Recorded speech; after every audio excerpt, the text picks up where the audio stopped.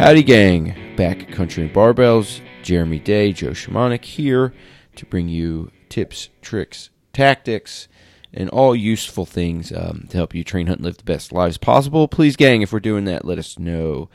Jeremy, brother man, how we doing? I'm doing pretty grooving this fine Sunday morning. Yeah, we've fallen into the Sunday thing, which we'll switch here tomorrow. We're going to double dip, but I know Sundays are great. This particular Sunday, I've been so pumped lately. Just that crispy weather coming in.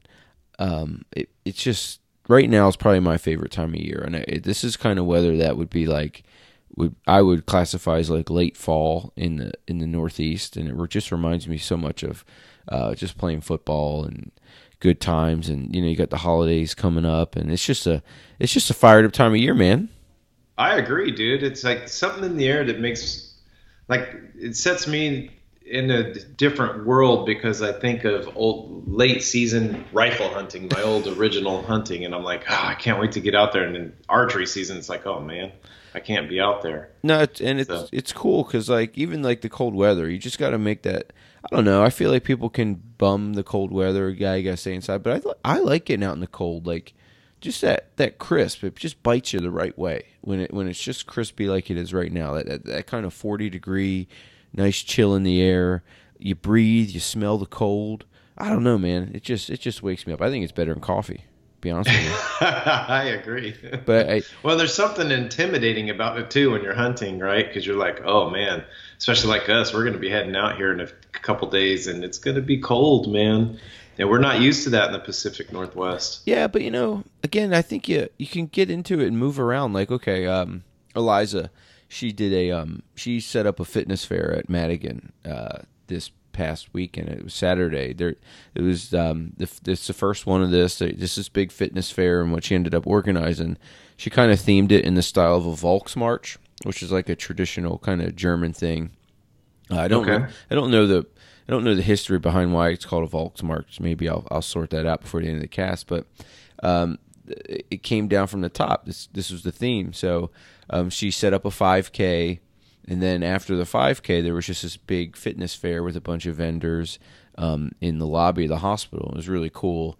But even the kids, like I layered up pretty good, and I wasn't even going hard because I was running with the kids. My son bolted out in front. My son took 5th overall in this 5K. I didn't even see when he finished. Very nice. He just sprinted out in front, and he said, "Dad, I'm just going to go." I'm like, okay. Mom's at the finish line. Just get there." And he did. But I ran with I ran with another friend who had 2 little ones, Lucy and Charlie's age, 5 and 7, and they did the whole 5K. And even that, like going at a kid pace. Layered up good, and I was just wearing kind of Under Armour cold gear underneath, and then I had I had a light North Face puffy on, and some kind of like tactical khakis. And dude, by mile 1, I had to put the jacket in my hand. Like, so it's amazing what the body can do if you just start moving. Even the kids, they were sweating and had to shed layers off. So I think even when it's cold, you can manage it with some activity and good layering. Oh, yeah, absolutely. But there's still something with that psychological thing with me. It's like, okay, we're sleeping in a tent. We're bundled up. It's getting 25 degrees. And part of that is when I was in Idaho, I went to my wife took me on an Idaho hunt for 1 year for my birthday. And very cool. Yeah, it was awesome. And we weren't prepared at all. Excuse me. We got there. We had plenty of gear and sleeping bags and everything like that. But at night it was getting about 18 degrees and we were sleeping on the ground. We didn't have a pad or anything. And we were shivering because the ground got so stinking cold. So now I'll start defaulting to that. Oh, just thinking about experience because and so I start to overthink it, like, okay, I'm not going to do that, this, and that, and that, and that. You start doing all these things in your head. You need that PMA, they call it, that positive mental attitude in all things, right? That's it. And it, like you said, it's even the little stuff that can just, I almost feel like with dealing with the cold, you just need to start with something positive. Like, and it all bundles up to maybe just a little bit more warmer. Maybe you get out of bed, you start moving, drink some warm water, get a hot chocolate going. Yeah. You just and then it'll get going. But I would say I'm so excited for this late season hunt coming up. But I want to give you a precursor to something. I'm a little worried about it. If what's going on at the range I usually shoot at is any indicator of the folks who are going to be hunting with us, it's going to be crowded, bro. Was there a lot of people out there? Yeah, even yesterday at the range I shoot at, which it's a free range in the back of Fort Lewis. It's a good little spot. If I'm in the right lane, I can back up into the woods and get up to 60 yards, which is good. But yesterday, usually I don't see anybody there, but yesterday I saw it was packed the whole day. And it was interesting, and everyone seems to be hunting, but they all seem to be hunting Lewis, which is cool. If you remember last year, we got those little permits and stalked around and scouted that day, but we ended up not doing that. But these guys, yeah, I didn't think Lewis was open, bud. No, I guess parts of it are. I'm not sure. According to these guys, they are. Maybe they were talking junk. But well, it used to be, but this year it changed. Okay, hopefully we'll have to check that out. Yeah, most of them said they were going deer and they were hunting the area. So we'll see. Oh, yeah, deer's open. So sorry, deer's open, not elk. Yeah, because some of us didn't fill their elk tag. That's all right. Yeah, but we'll get it. Only 10% of us do. but it was crowded. It was interesting. So we may be competing a bit, but hunting public land, it's just something you got to deal with, got to manage. Have you been out? I know you shoot at home, but have you been out and about, and have you have any indications of with the holiday weekend, most people are going to have off. Obviously, it's going to be prime time. But how do you feel about any indicators on folks being out? I haven't talked to very many people that go out, and sometimes that the first weekend is pretty tough for people because they have family that come in from all over the place, and I've noticed that it can be crowded sometimes. It's kind of mixed. Some years it's been crowded, and some years it's just you got the woods to yourself. It all just, depends on where you go. But where we're going is a little further off the beaten path, so people don't go there as much. Cool. But, yeah, it's hit or miss, man. Year by year, right? Yes, sir. Because sometimes, like one year you'll go, there'll be 1,000 people, and then those 800 of them will say, I'm never going to do this again. So they're not there for the next couple of years, and then yeah, that's it. Then it's busy again, and so forth. Well, and where we're thinking of going, it's been a bit since you've been there, so a couple things that we wanted to just chat about, and we'll start from the beginning. I mean, it is the holiday season, and it's one of these hunts where you I know we have to do some negotiation to get some space. Yeah. And some time. I know we're going right after. So here's what I had to do, and maybe this will help anyone who needs to negotiate with their better half to get out in the woods. It's right after Thanksgiving weekend. It'll be. My mom's actually flying into town, which is pretty cool. But what I ended up doing to be able to go out Saturday, Sunday, and Monday. I have to go cut the Christmas tree down with the kids Friday morning after Thanksgiving. So we're doing that to negotiate on. So and the other thing I have to do is I don't like to do this, but she just asked, please, before you go out, can you get the Christmas lights up?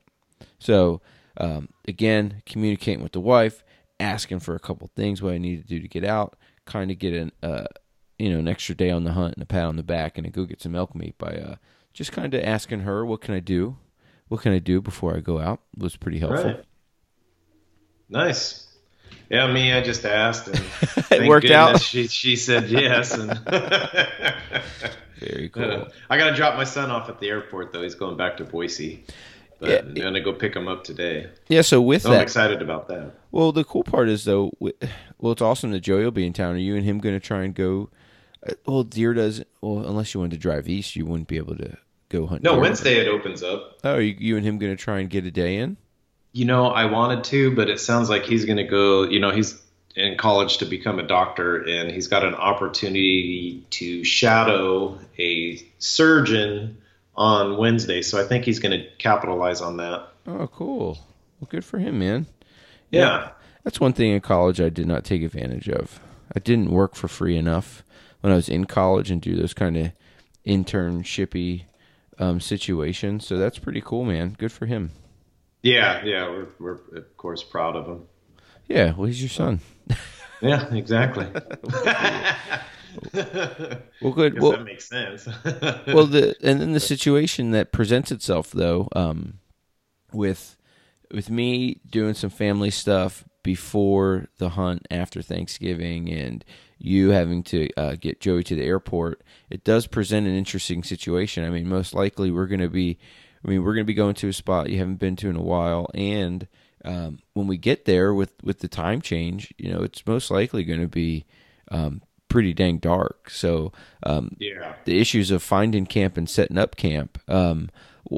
Maybe walk through folks who might be in that same situation. You want to maximize the cool part about doing that, the inconvenience of setting up camp at night does allow us to have, a great full weekend out there where we can hit the boots early on in the morning. Yeah, exactly. Yeah, and the hardest part, like you said, is just showing up in the dark. You're going. The best tool in the world is Google Maps, and of course, the absolute best tool is Onyx Maps. Sure. Because you can kind of figure out where, look at the topography, look at in our region, it's all clear cuts and big timber. So you're looking for a place that has the right amount of clear cuts and age on the clear cuts and timber. So you kind of just pick a spot where you're going to camp, plug up there, put in all your waypoints for the Google Maps, and then kind of just dive into it. It's somewhat going in blind, but success can come out of that too, because sometimes when you have a perfect plan, so you think, you sit there and try to stick with it, and then you sometimes you're not going to be successful that way. Sure. Well, yeah, and I'm kind of on the Onyx situation now, looking at the two waypoints that we're going to be tinkering with. What even when you're using something like Google Earth or the Onyx system to kind of lay down a camp spot, what are you looking at? Typically I will look for a lot of times I look for a gravel pit, an area where they go in and do some rock croppings. I'll look for those because I know it's a clear area. It's free from trees. It's usually a given that it's been around for a while. Those are one thing I look for, but the other thing I also look for are just road systems with maybe like like an intersection, a big intersection. Then you can just pull off the side of there. But a lot of times you're just pulling off, camping, wake up, dink around for a while, go hunting, and then find a better spot to camp. So you got to be willing to pack up and move when you do this kind of hunting. I hear you. Cool, man. And then as I'm looking at it, I have two spots marked. One seemed to be more eastern. One was a little bit more western. If of the two that you had sent me, which one do you think that would be the spot to consider camp wise, just so I can kind of follow along with us? I'm sitting here looking at the map, and it might be better for the west, the further west, because the east one that I see. Well, what we'll probably do, because we're getting there late and we have plenty of time to drive around, is we might just drive up that road that goes in about 6 miles. Sure. And see if it hits a dead end, because where I was thinking about camping doesn't look there's not a lot of clear cuts, so we want to go a little further north. Gotcha. So it's going to just be drive in there. The first option is the one that's further east, and that's because I believe will have a lot less pressure. At least history has shown that. So, I mean, it is the toughest thing to pull the trigger on a hunting spot, especially when you have several of them you can go to, right? Yes. And you know me, I will overthink it until it's dead. Sure. And so sometimes it's just go with your gut feeling, and my gut feeling usually doesn't talk to me until an hour before I go somewhere. As you know, in the mornings, like everybody's like, "Where are we going to go tomorrow?" I don't know. And then in the morning, I come up with a plan. I hear you. No, So it's cool to have options, and it's cool to work through that. So aside from just the guts, we all have an instinct that we should trust. If there's anything that might offset or be an indicator of intuition, because that is a tough thing to do. I mean, the problem with OnX is sometimes the abundance of just checking out an area. Oh, this looks good. That looks good. This is here. Do you have any physical features that might indicate one spot or might prioritize one spot over another? yeah, I kind of mentioned it before, but I'd look for the right proportion of clear cuts, the aging of the clear cuts, and the big timber that's surrounding it, and then accessibility. So you want an area that has a lot of clear cuts and also a lot of timber. You want probably 60-70% more timber, 30% clear cuts. You want ages in between 3 to 7 is optimal in my opinion. For elk, 0 to 4 for deer. Because of the reprod, those reprods the trees will grow about a foot a year. So you figure a 4-year-old reprod, typically the trees will be about 4 feet tall, but the feed is really good in that age of trees. So the deer like those ones. But yeah, and then accessibility. You want something that not too many people are going to want to get up in there, hike up in there, and do their thing. So those are the things I look for. And on this particular late season, which is really good, is you look for a lot of like river systems with private property is what I look for. Because what will happen is that those river bottoms or drainages will be kind of big green grassy feed areas. So they'll go down in those, they'll eat at night, and then they'll come back up into the timber and eat in the clear cuts and then make their way in. So it allows several options. So I'm kind of leaning more against our west. Right now, my gut feeling says the western spot. Very cool. Because it has all of those. Yeah, very cool. I mean, and it's tough. You get kind of pushed into some of these public land spots when because Washington has this habit of some things closed, some things open, but people will be pushed around. So I guess to some degree, you just need to kind of pick it and hope for the best and get in there. But it's cool to have a couple ideas of things to look for, things to work out, because you want to be in your best spot possible. So these animals right now, I'd imagine, and we talked about this a little bit. I mean, with the cold kicking in, they're tough. They're not as affected as us, but I'd imagine to some degree they have to sense that winter's coming. So is their priority right now just feeding up and just making sure that they have calories for the winter and just kind of fueling up? Yeah, absolutely. Like I said, they'll be down in those river drainages because they're getting the nutrients out of the grasses. A lot of times they're on the roads because the roads tend to grow a little quicker than, the gravel roads tend to grow good feed. And then also south or east and south facing slopes, which we've talked about in the past in late season stuff. They'll feed on those areas in the clear cuts, and then they'll bed down on those ridge fingers and absorb that sun throughout the day and get their vitamin D. Because, who doesn't like their vitamin D from the sun? I know, that's right. I had a buddy give me a hard time yesterday about that. He goes, you just can't get it there. And I'm like, I'm not lying to you. It was, yesterday, I don't know if anyone was tracking. Well, yesterday would have been, the November 23rd. But I can't believe it was sunny. At least where I was shooting bows and arrows. It was sunny. It was crispy, a little breezy, but no, it was beautiful out. So I'd imagine that the animals, as much as I took advantage to go run a 5K with the kids and also to go shoot a little bit, I'd imagine would the elk be more active when it's nicer out on those nice pockets of kind of sunny days, or are they just going to be bedded down somewhere clear, taking it in?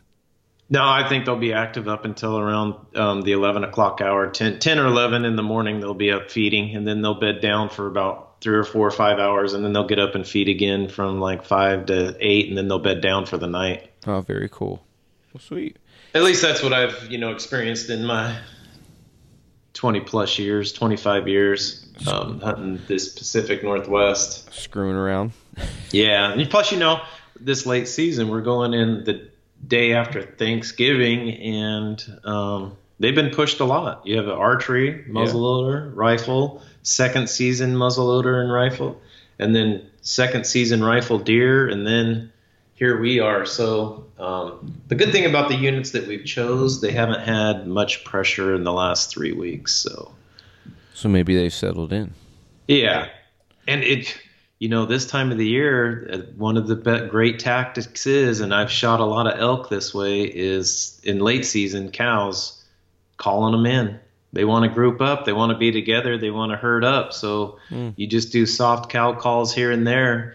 And a great strategy is, when there's a lot of pressure, you get down into an ugly hole or where you don't think anybody's going to be, and you kind of figure out where the pressure is on the road systems, get down into that hole and just softly cow call for a while, and 8 out of 10 times those elk will come right to you because they think it's safe. They think it's a safe direction to go to. So they'll herd up and start heading that way out of the clear cut. So you kind of choose a clear cut, get at the bottom of the fringe or off to, one side or the other, get it into the timber about 40, 60 yards and just call softly.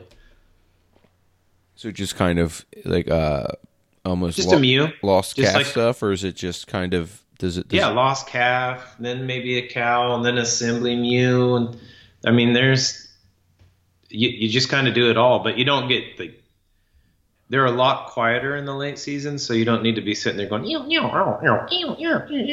don't sit there and get aggressive. You just one or two here or there every now and then, just kind of like, hey, we're meandering through the timber and we're going to head up to our bedding area type situation. Yeah, and even folks hunting bulls, perhaps I've heard a similar situation where, calling isn't the big ticket in late season, but even if you're in an area that allows for bulls to be harvested late season, the thought is to get an advantage point maybe on a road system and kind of do that. Even though the bulls aren't super vocal, they're curious perhaps, and they might just kind of take a glance at it. But that's interesting, man. That'd be fun.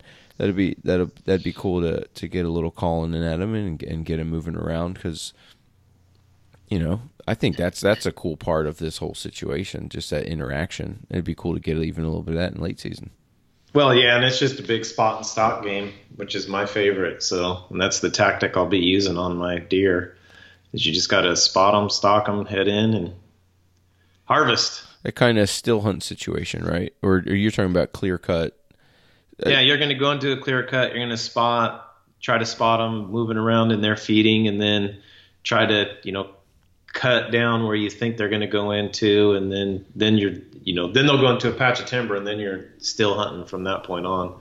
Because once you hit the clear cuts and say you don't see any elk in the clear cuts or deer, then you choose a patch of timber that you think is going to be good, that is kind of a big, thick forest that's got big timber, and they really like the alders this time of the year too, and those bottoms. And I don't know if it's because the leaves and all that kind of do a compost thing and keep it warm for them when they bed down.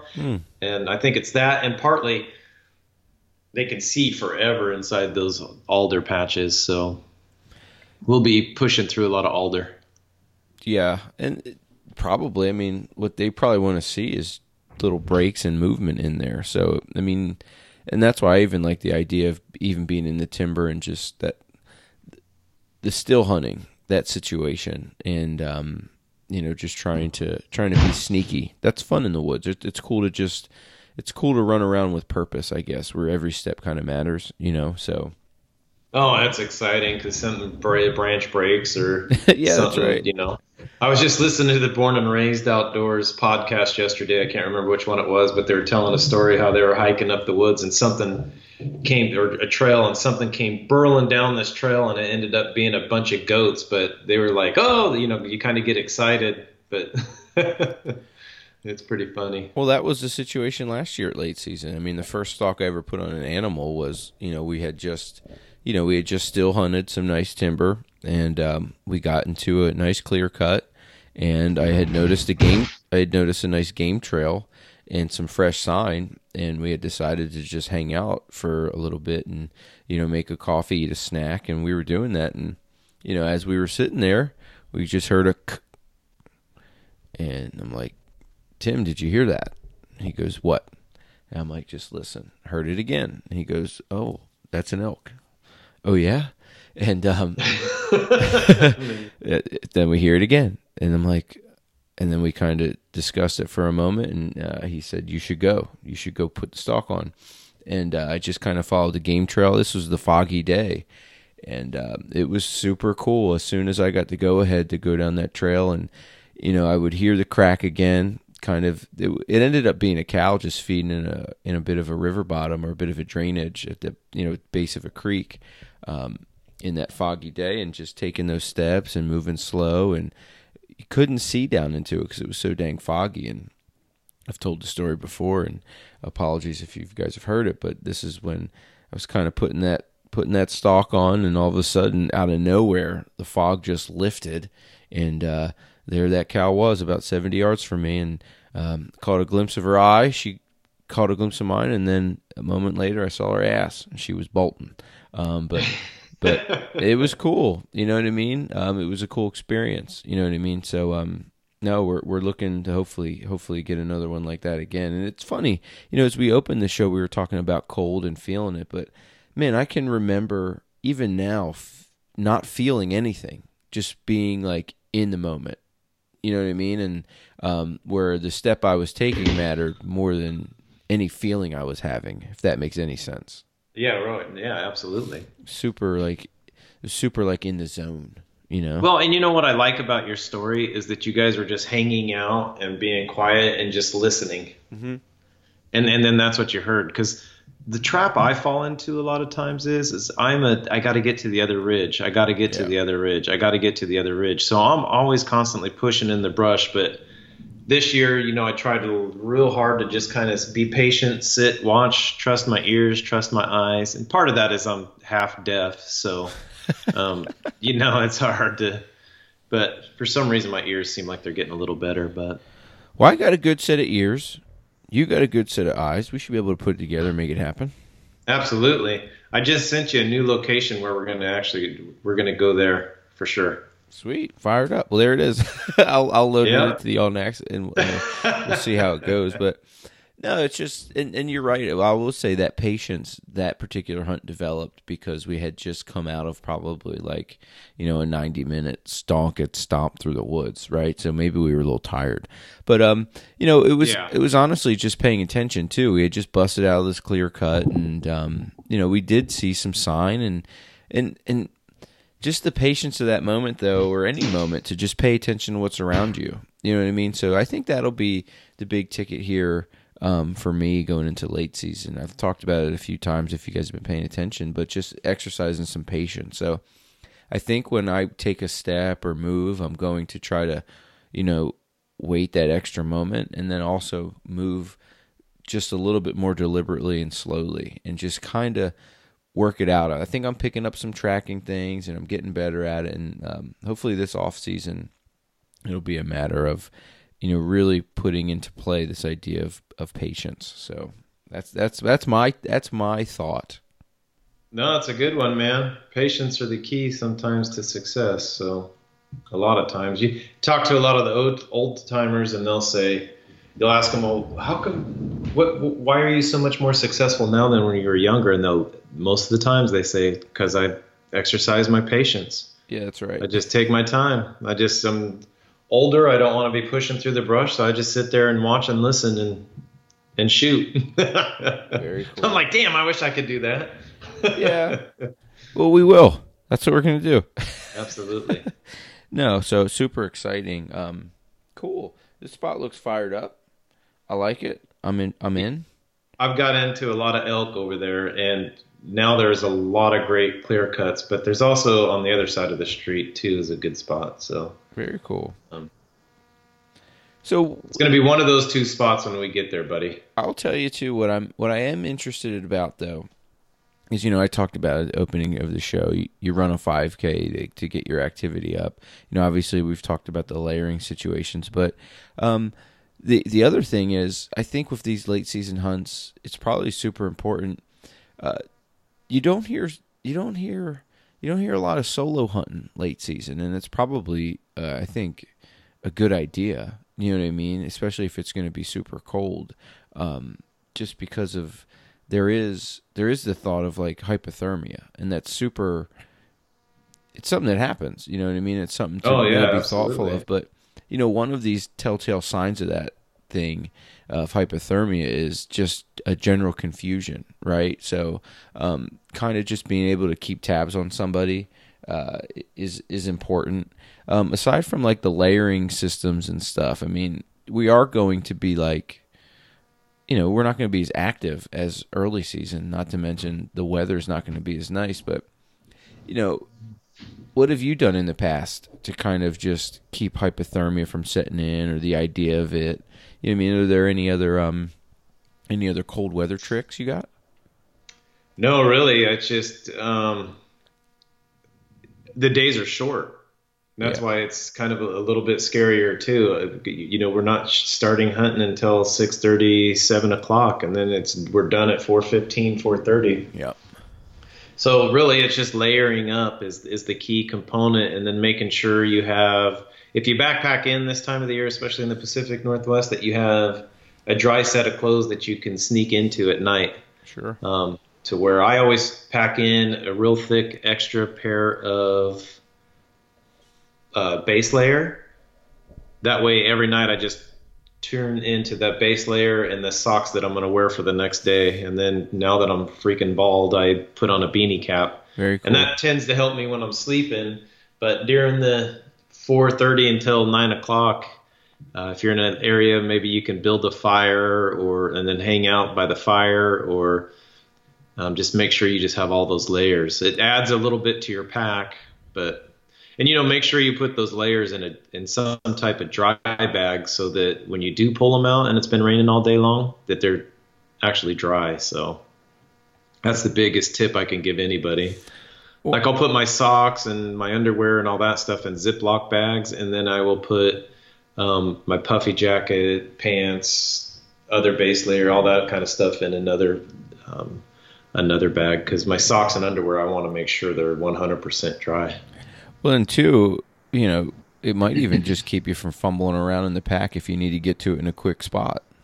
Yeah, exactly. You know what I mean? Because, seconds, minutes probably matter. Let's say worst case scenario, you fall into a creek and you need to get changed quick while you're kind of freaking out. There was one guy, I guess, who was it? The guy was training for something in the cold weather where they perhaps had to be climbing or something, but his strength and conditioning coach, what he had him do was he was making him put together Lego sets after he had put his hands in like an ice bath.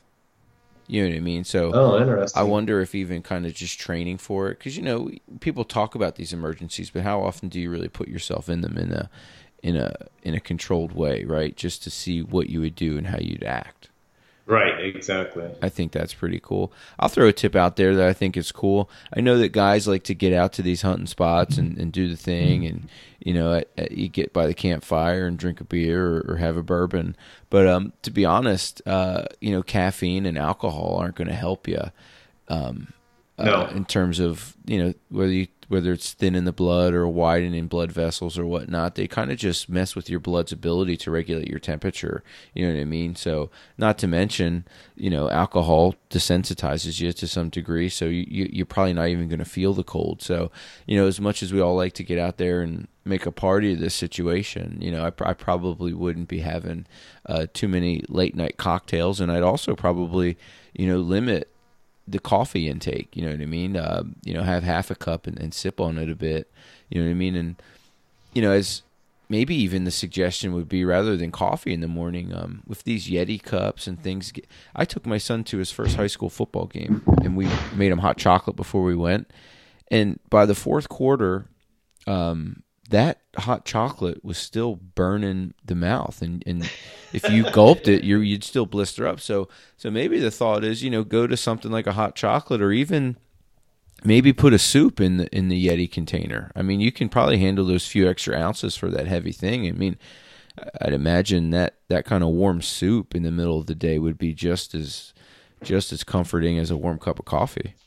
Well, that's what's nice about us bringing our jet boil type apparatuses with us out in the woods too, is then we can heat it up in the middle of the day and kind of rally up for the afternoon, evening hunt. Yeah, well, because it keeps you a little warm, but yeah, you're right. It's not going to save you in hypothermia situations. Yeah, well, hypothermia situations, you really just gotta. The best thing to do is build a fire. Just stop where you are. Don't sit there and try to think that you know where you're at. Just stop. Build a fire. Make sure you have stuff that fire starter that will do so in wet weather. And that's one thing me and my brother-in-law have done, is that we'll get out there and we'll try to build the fire in the pouring down rain. And we've been successful each time we've done it, but we've had to be innovative each time. And so now we've got it down to a science. And basically I just have a whole container full of cotton balls full of Vaseline. Oh, very cool. Yeah, so that's another thing. Make sure your emergency pack's set up, right? I mean, because these compounding factors. I mean, when it's nice, you can just kind of walk out and keep moving. But dang it, when it's cold and hypothermia sets in and you're confused, you might just be walking circles. Oh, you will be walking. I mean, statistically, you are going to, and statistically, you're going to end up. Most of the guys end up dying within 1 mile of their vehicle. That is so. And what's crazy, about 60 or 70% of those people will have what they need to survive in the woods for 5 days. That's crazy, man. They've never even opened up their pack. Yeah. So, and with the gear anymore, I mean, you build a fire, you get your shelter up, and you jump in your sleeping bag. And if you have any of this new technology, base layers and all that stuff, you just get down to your base layer, get in your tent, and the moisture evaporates away from your sleeping bag, and it'll evaporate from your body, and then you'll start to cool down a little quicker. Again, the importance of having the right stuff, Yeah. And too, I'd add to that, the importance of kind of also activity and food will help warm you up too. You know what I mean? So just move around. I mean, I think sometimes the tendency might just be to get small and kind of pout through it, but that ain't going to go. You know what I mean? Again, well, and you got to do real small activity, because you don't want to perspire and start the whole game over again. Well, the situation there might be interesting if you're, let's say, the other situation is maybe you are in a really tight spot, no sleeping bag, just what's in your pack, and your clothes are wet. So I know some recommendations are, that's why it's always important to kind of have puffy gear with you, because if you throw that over your stuff and then get moving, and then get a little food in you, then all of a sudden you can get some activity going where your heat, your perspiration, working with that puffy gear will start to get, especially a synthetic layer, will dry a bit. There's actually a pretty cool video that I think it's John Barclow of Sitka put together, where he put two guys in a creek bed, made them roll around in the water, and then they had to figure out how to get dry.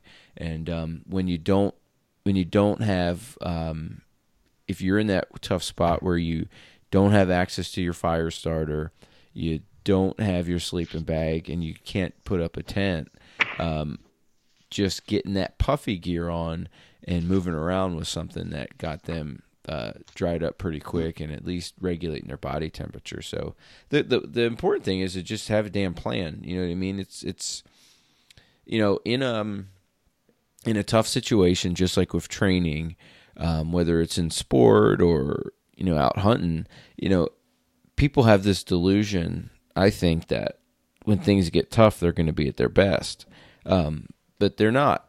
generally you can count on your minimums if you count on anything. So Yeah, if exactly. you can, And you could do it all in one word. I mean, in everything, it's just stop. I mean, we teach this in hunter safety. The word stop means stop when you realize you have a problem, and the first thing you want to do is admit to yourself that you're in trouble. So that's the first thing. Then the T is, you need to think about what you need to do to survive, which is pretty simple. I mean, you just, again, it's stop. And then the O is observe. So you want to observe the area and look for shelter, fuel, and et cetera. Find those things that's going to help you. And then that's the O. And then the P is plan on how you're going to use your survival kit and the other resources available to you. Don't wait until dark to, come up with a plan. The second you think you're lost, that's when you use the stop. I love it. And then move forward. So it's stop, think, observe, and plan. One word. I love it. Get it. Turns into 4. Yeah, turns into you leaving the woods. Yeah. Getting back home to mama and the crew. The last thing anybody wants is when you're hunting around these holidays is to turn a really cool weekend that's meant to be fun and put a lecture meat in the freezer into a disaster, which can happen if you're trying to do too much. But as we start off with OnX and stuff, that also helps. You know what I mean? I know one thing I always like to do is I like to pick a vantage point or a reference area that I know. Let's say for where we are, I mean, even when we're hunting south of us, there's a major road. So what I ultimately like to do is kind of use the map, use a compass to kind of sort out, no matter where I am, can I find where south is? And worst case scenario, I'll also have a reference to just go to that major road, if that makes sense.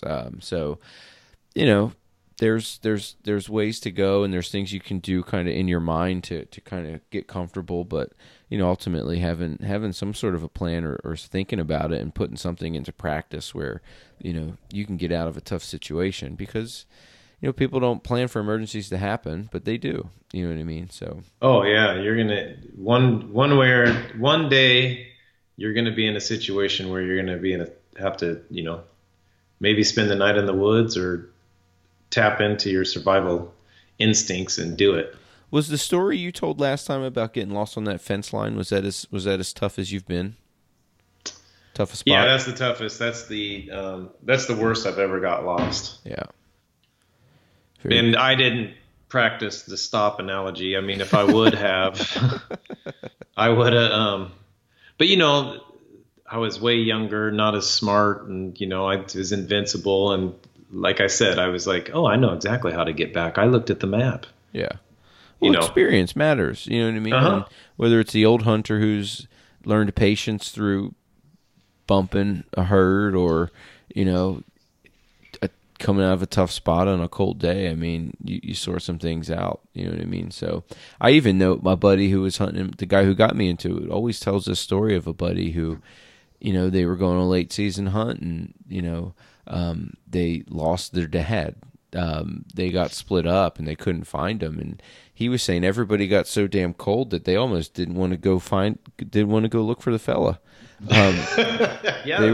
They were all kind of getting over it, and he was like, what are y'all talking about? This is your dad. We got to go get him. And when they did end up finding him, he was in jeans and sneakers, right? So it's just wild what can happen out there, and nobody plans for those crazy things. Like, I can sit here and say with great certainty, I've never thought of abandoning my kids or even my dad anywhere. But I can also say with great certainty, I've never been in negative, temperatures, swirling wind, for 6 hours looking for somebody. The closest it's scary. No, yeah, I was gonna say the closest I can think of it is when we were tracking your cow 2 years ago. There were moments where I was like, screw this, we ain't finding it. You know what I mean? Let's just go back to hunting. You know what I mean? Even in that, you know what I mean? And it's just having the mental fortitude to stick with it and to stick with your plan and be prepared. I mean, you never know until you know. You don't. I know there has been a couple times with when we used to rifle hunt, and one of our uncles got lost, and man, we were up for it.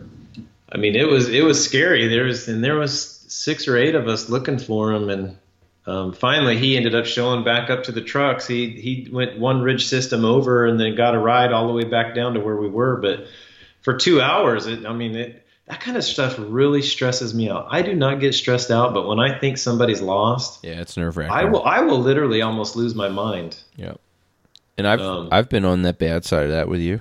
When me and Mason came in late to the scouting trip, you know what I mean? Oh yeah, Coming in late, or what was that? Didn't that happen? That happened this early season, didn't it?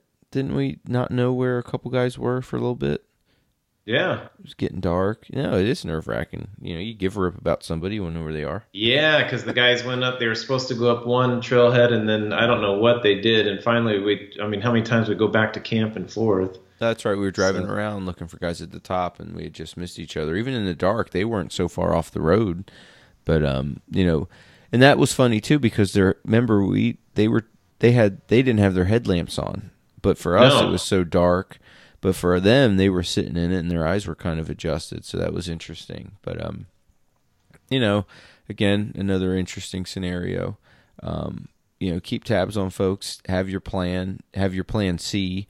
That would be one thing. You know, I'm looking at the spot you just sent me. I'm looking at OnX, and I can remember. You know, you guys had those cool GPS units with that closed system where the GPSs could sync, and you could even communicate with each other in that closed system.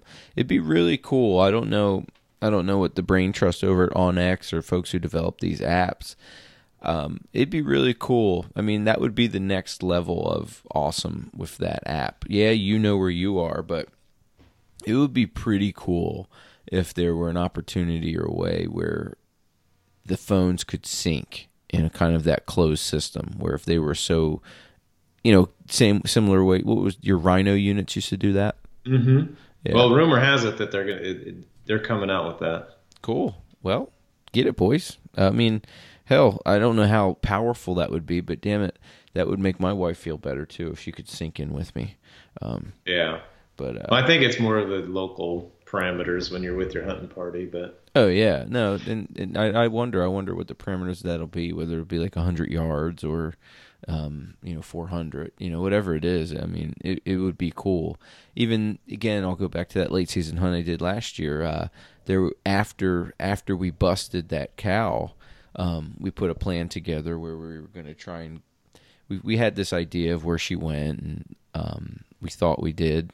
And took a stab at it, but we split up. But we did have those units, and it was cool to kind of be able to. We had a plan where, hey, 1:00, turn it on, and let's check in with each other, and we did, and that put a level of comfort to some folks, and we stuck with the plan and hooked back up. Didn't find the cow, but I'll tell you, talked about before, but that's when I came across the freshest, warmest, biggest pile of cougar shit I've ever encountered in my life. Yeah, it's nerve-wracking, huh? And it ruined my day. but well, on the survival side of it too, what you really should do, and I do this when I go out, I do a lot of solo hunting in the late season. Okay. For deer, and I have a state map book.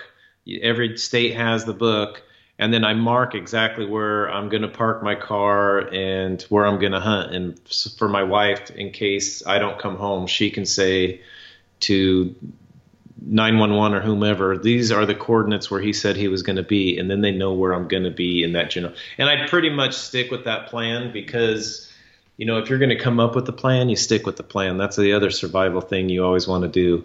So, and that's if you don't. A lot of guys are using the inReaches, which are super duper nice, and I need to look into that as well. Phones. But that's a system.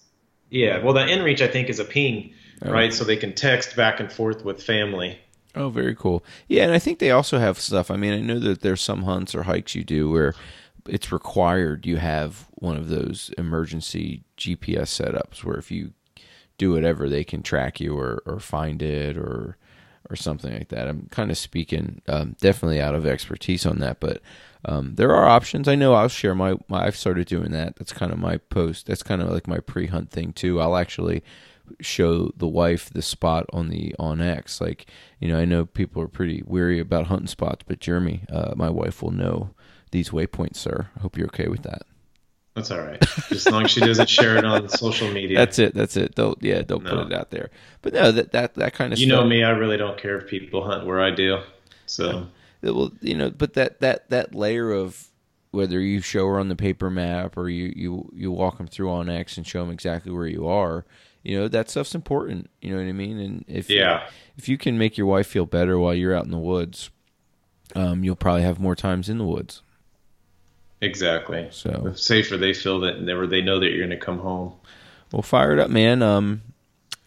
It's fun to just talk about what we're going to do because I'm pumped up for it, man. I think it's going to be a good hunt. We got 2 deer tags and an elk tag to fill, and I have a feeling we're going to get them all done. We're going to get 3 animals bagged, sir. That's it, and the trick is going to be getting back to the truck. That's it. I will do that. But I think what I'll do is I'll bring the mountain bikes, so that we can on our trip back. I like it. Sounds good to me. Let's do it. Yeah. So that way we can pedal back and forth. Pedal to the metal. So, yeah. Well, cool, fellas. Because these units we're going to are all closed gates, which is nice. Cool. Well, I just, again, you hope for lots of animals, a few people, and heavy pack outs. Amen. That's what we're looking for today. But hopefully we get some of that. Hopefully you guys do too. I know, like I said, if the crowds at the range are the indication of what's going to be going on here this late archery season, it's going to be awesome. There's going to be lots of guys out there, and we wish you guys all luck. Jeremy Day, man, it's always fun to talk with you, sir, and looking forward to linking up with you Friday afternoon. Absolutely. We'll jump in the rig and head out. Or you're going to follow me, right? We'll get those details figured out. Yeah, we'll get those details out, but it'll be good, brother. Yep, I agree. All right, gang. Well, happy hunting. Train, hunt, live the best lives possible. If you enjoy the show, if you like hearing Jeremy and I have our little backs and forths about planning our hunts, getting ready for our hunts, and avoiding bad situations on our hunts, just let us know with a quick review or a quick shout out or even just passing the cast on to your hunting buddies. And until the next one, guys, I'm Joe Shamanic. That's Jeremy Day, and Train, Hunt, Live your best life possible. God bless America. That's it. Gobble, gobble, gobble. Yeah. Well